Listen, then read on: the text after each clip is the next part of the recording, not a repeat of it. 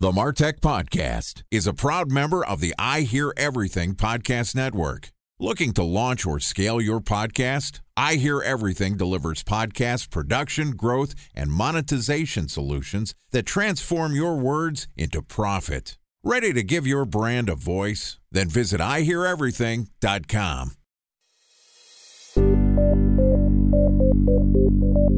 From advertising to software as a service to data. Across all of our programs and clients, we've seen a 55 to 65% open rate. Getting brands authentically integrated into content performs better than TV advertising. Typical lifespan of an article is about 24 to 36 hours. If we're reaching out to the right person with the right message and a clear call to action, then it's just a matter of timing.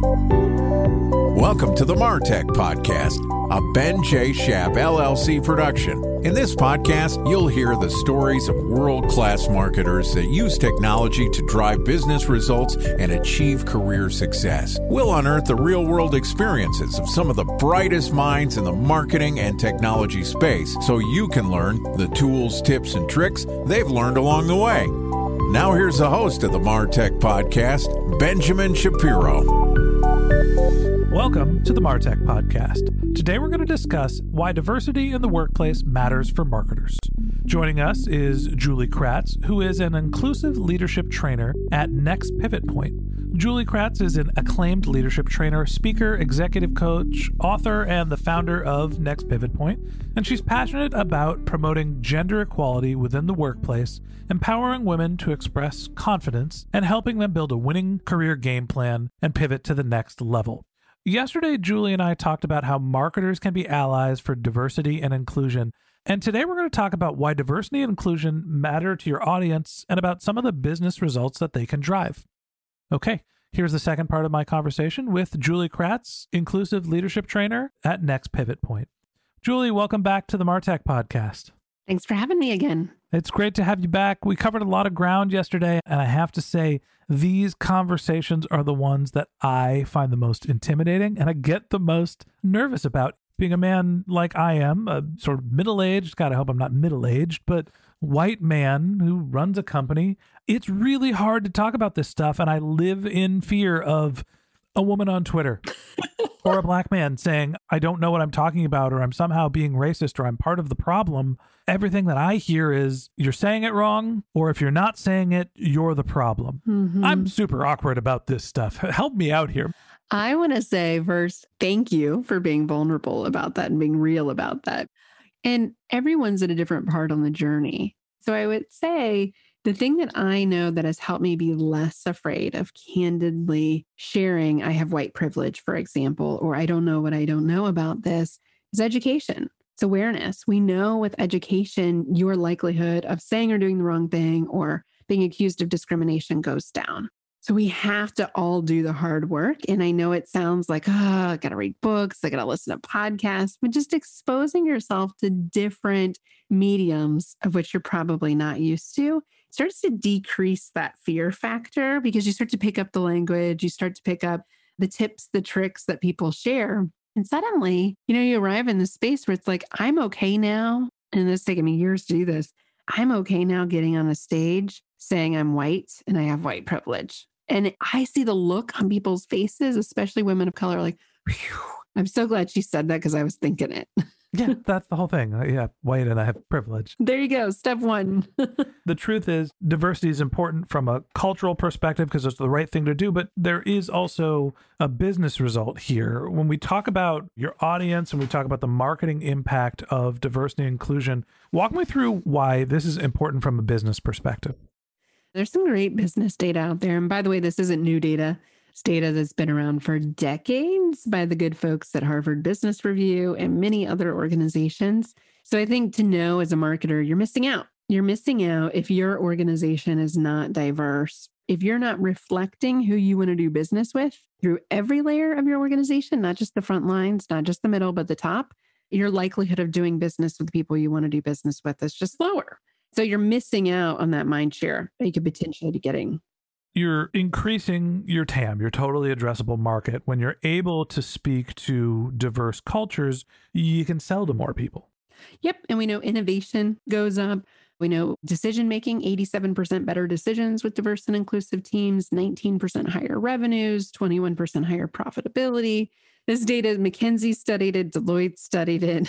Two important points here. One, there's diversity on your team and getting the right backgrounds and being able to understand and, I don't want to say speak the right language, but talk in a manner that speaks to a diverse set of prospective clients.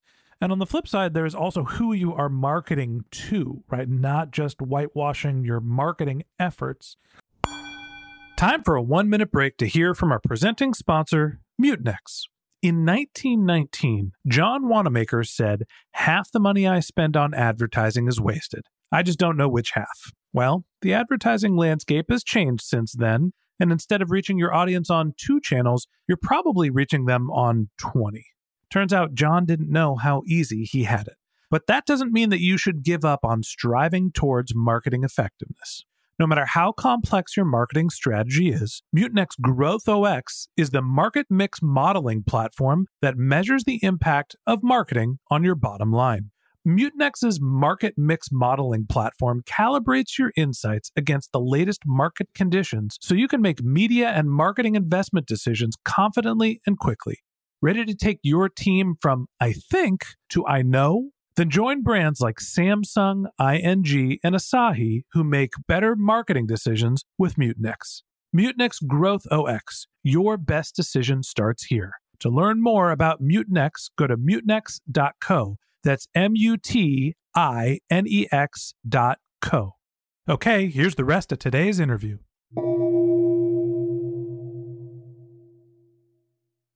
A special thanks to our presenting sponsor, Mutinex. Ready to take your team from I think to I know? Then join brands like Samsung, ING, and Asahi who make better marketing decisions with Mutinex. Mutinex GrowthOS, the marketing mix modeling platform that makes measuring ROI fast, easy, and cost-effective. Request a demo at mutinex.co. That's MUTINEX.co. I understand the purpose of diversity and inclusion. Talk to me about, from a marketing perspective, thinking about who your audience is, why it's important to consider a wide variety of ethnicities and both genders. Actually, gender is a spectrum. So you talked about pronouns in our previous episode. There's more than 2 genders. So that's actually really important to have people of all gender identities reflected in your advertising, especially if those are the kind of people you want to do business with. See, privileged white men. I forgot that gender was a spectrum. I told you I was going to screw something up. I had someone correct me on this a few years ago, too. We're all allies in trainings. There's no perfect ally. If we're waiting for everybody to show up perfect, we'll wait forever. So people are going to screw this up, and we got to be forgiving of people along the way. Mm-hmm. Reflecting that in your messages, in your spokespeople, in the imagery on social media and ads. You know, thinking about when I look at these images, when I see these voices, when I hear the words that are used in our marketing, does it reflect who we want to do business with? I know that's intuitive to being a marketer. I myself got my MBA in marketing, so I understand that voice of customer is a big deal. But is it really? Because what we find a lot of times in our everyday language, it's very white, polished kind of English. Proper English speaking is also code for, we don't use slang, we don't use words that are used in other ethnicities, for example. So they're not going to identify with the message as much. Same with gender identities, showing a lot of straight people, for example, or cisgender people, people that clearly look female and identify as female, or male and identify as male. So really thinking about, have we used a broad canvas of voices so that we're able to do business with the broadest available, like you said, TAM, that you want to do business with? Because really dissecting it and getting that perspective, ask people for feedback on different gender identities, different races, how much they would be likely to identify with your product based on that advertising. Yeah, in terms of imagery, using a diverse collection of imagery that represents a large body of people, I totally hear you. In terms of the language, like, I don't feel comfortable writing emails that will come off as less polished and less professional, because I want them to be perceived as accessible to every gender. Like, I want to come off as smart and polished. So I'm not going to change the way that I speak to address a larger market. Am I wrong here? I think you're right if you want to talk to other white men. the people like you. But I'm also running a business, and let's be honest here. If I start using slang in my business development emails, they're not going to be responded to as well. It depends who do you want to do business with, using the words that they would use. So I'm not saying change the way you talk, but reflecting the language of your prospective audience in your own communications. In fairness, I'm getting a little defensive here because I'm thinking about the MarTech podcast. You don't have to change everything. I'm reaching out to B2B SaaS companies. I cannot use slang in those emails, but my target market is relatively small. It is a niche. And maybe there's another way for me to do more diversity and inclusion with who we have as our speakers. When you're thinking about products that have a broader, totally addressable market, they can potentially run marketing campaigns that use different types of languages. Yeah.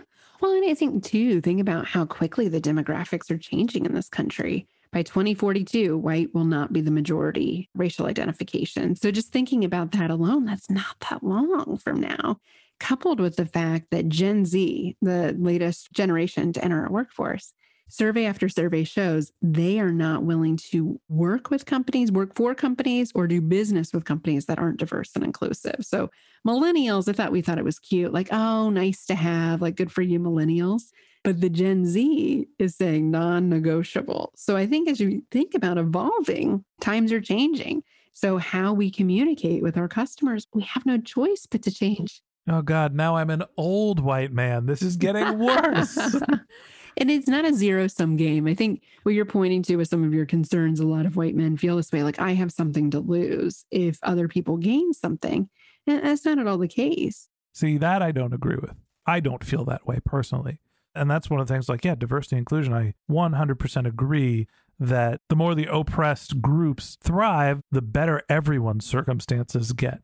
Yeah. It's not a my pie slice versus your pie slice. The pie gets bigger together. Yeah. And that's how D&I works. And when you embrace it that way, it's like, okay, so how do I make the pie bigger together? What's my part in that? So I think what you're processing right now is like, okay, what are the things I do to be active in this? What things do I have to do differently? And I'll tell you, with behavior change is hard. There's a reason why we don't do these hard things. There's a reason why these systems stay in place unchecked. Because to lean in and to embrace, gender's a spectrum, like we've talked about, and to spend time and actively recruit people in different racial representations takes effort. It doesn't happen as easily as it does as doing the same old thing. So just like we all know, right, we can't keep doing the same thing expecting different results. We all know that's the definition of insanity, right? The same goes for D&I. And I'm not at all suggesting that people have to change everything they do. They just maybe need to change a few things that they're doing with intention if they want to stay relevant with the younger generation, but also understand that the world is changing, accepting that, and wanting to be a part of that instead of kind of resisting it. From a marketing perspective, here is my takeaway from our conversation. That diversity and inclusion can help you increase your total addressable market. It allows you to reach more potential consumers. And when you are thinking about reaching consumers that have diverse backgrounds, you need to be able to communicate to them in a way that sounds and feels authentic, which means that you as an organization need to understand what their lives are like. You have to have people that are from those backgrounds in the organization. And so building from within, understanding diversity, understanding what inclusion really means, and then working that into your marketing effort helps you broaden your reach, also helps you be more targeted to the markets you're trying to reach. Julie, any last words on the effects that diversity and inclusion has for marketers? Yeah, well, I'd actually like to bring up kind of a case study. If your listeners haven't seen it, Procter & Gamble's done a really nice job with some ad spots on this recently. It's actually before the recent wave of Black Lives Matter called The Talk. They mentioned Procter & Gamble at the very end, but it's a 2-minute spot on the talk that African-American families have with their children about policing. And another one is The Look, about the look that people of color are often given in social settings. And it puts yourself in their position. If you want to kind of follow an organization that's doing a really nice job with multicultural marketing, they know the future. The future, the demographics are changing, and they've got to be a part of that conversation now and reflect that in their ads. And they're also very educational and being shared very widely. So that's just a case study I'd add to the conversation. But the central thing I've gotten from this conversation that you've modeled really nicely is be curious, ask questions. Don't be afraid to goof this up. We want you in the conversation. We want your allyship. You don't have to be perfect. It's a brave conversation and you can't do it alone. Keep having these conversations. This podcast is a platform for people to talk about marketing. And here's what we're going to do to support diversity and inclusion. In our onboarding form that everyone goes through to apply to be a speaker on the MarTech podcast, we ask a series of questions about their social reach. Are they interested in sponsorships, who they are, what they want to talk about? We're going to add a field that says, are you from some sort of diverse background? I'm not sure exactly how we're going to work it. And when somebody checks that box off, assuming that they are telling the truth, we will bump up their potential syndication score because we want to reach a broad audience. We also want to be a platform that supports diversity and inclusion. Julie, thanks for coming on the podcast. Thanks for setting me straight. Thanks for giving an old white man a chance to talk about diversity and inclusion in a safe space. It's been really fun. Thanks for being brave today. Okay, and that wraps up this episode of the MarTech podcast. Thanks to Julie Kratz, Inclusive Leadership Trainer at Next Pivot Point, for joining us. If you can't wait until our next episode and you'd like to learn more about Julie, you can click on the link to her LinkedIn profile in our show notes. You can contact her on Twitter. Her handle is Next Pivot Point, or you could visit her company's website, which is nextpivotpoint.com.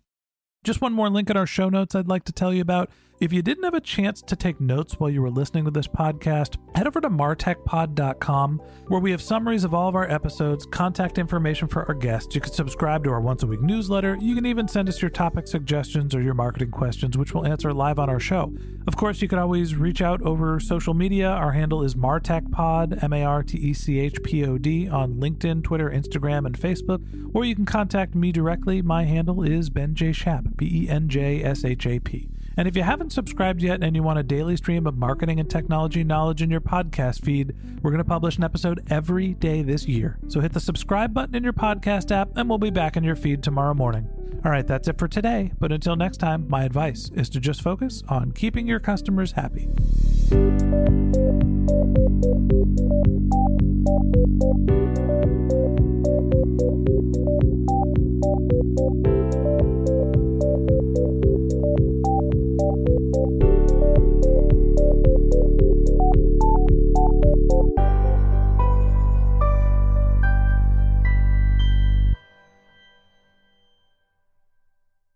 Thanks for listening to the MarTech Podcast, an I Hear Everything production.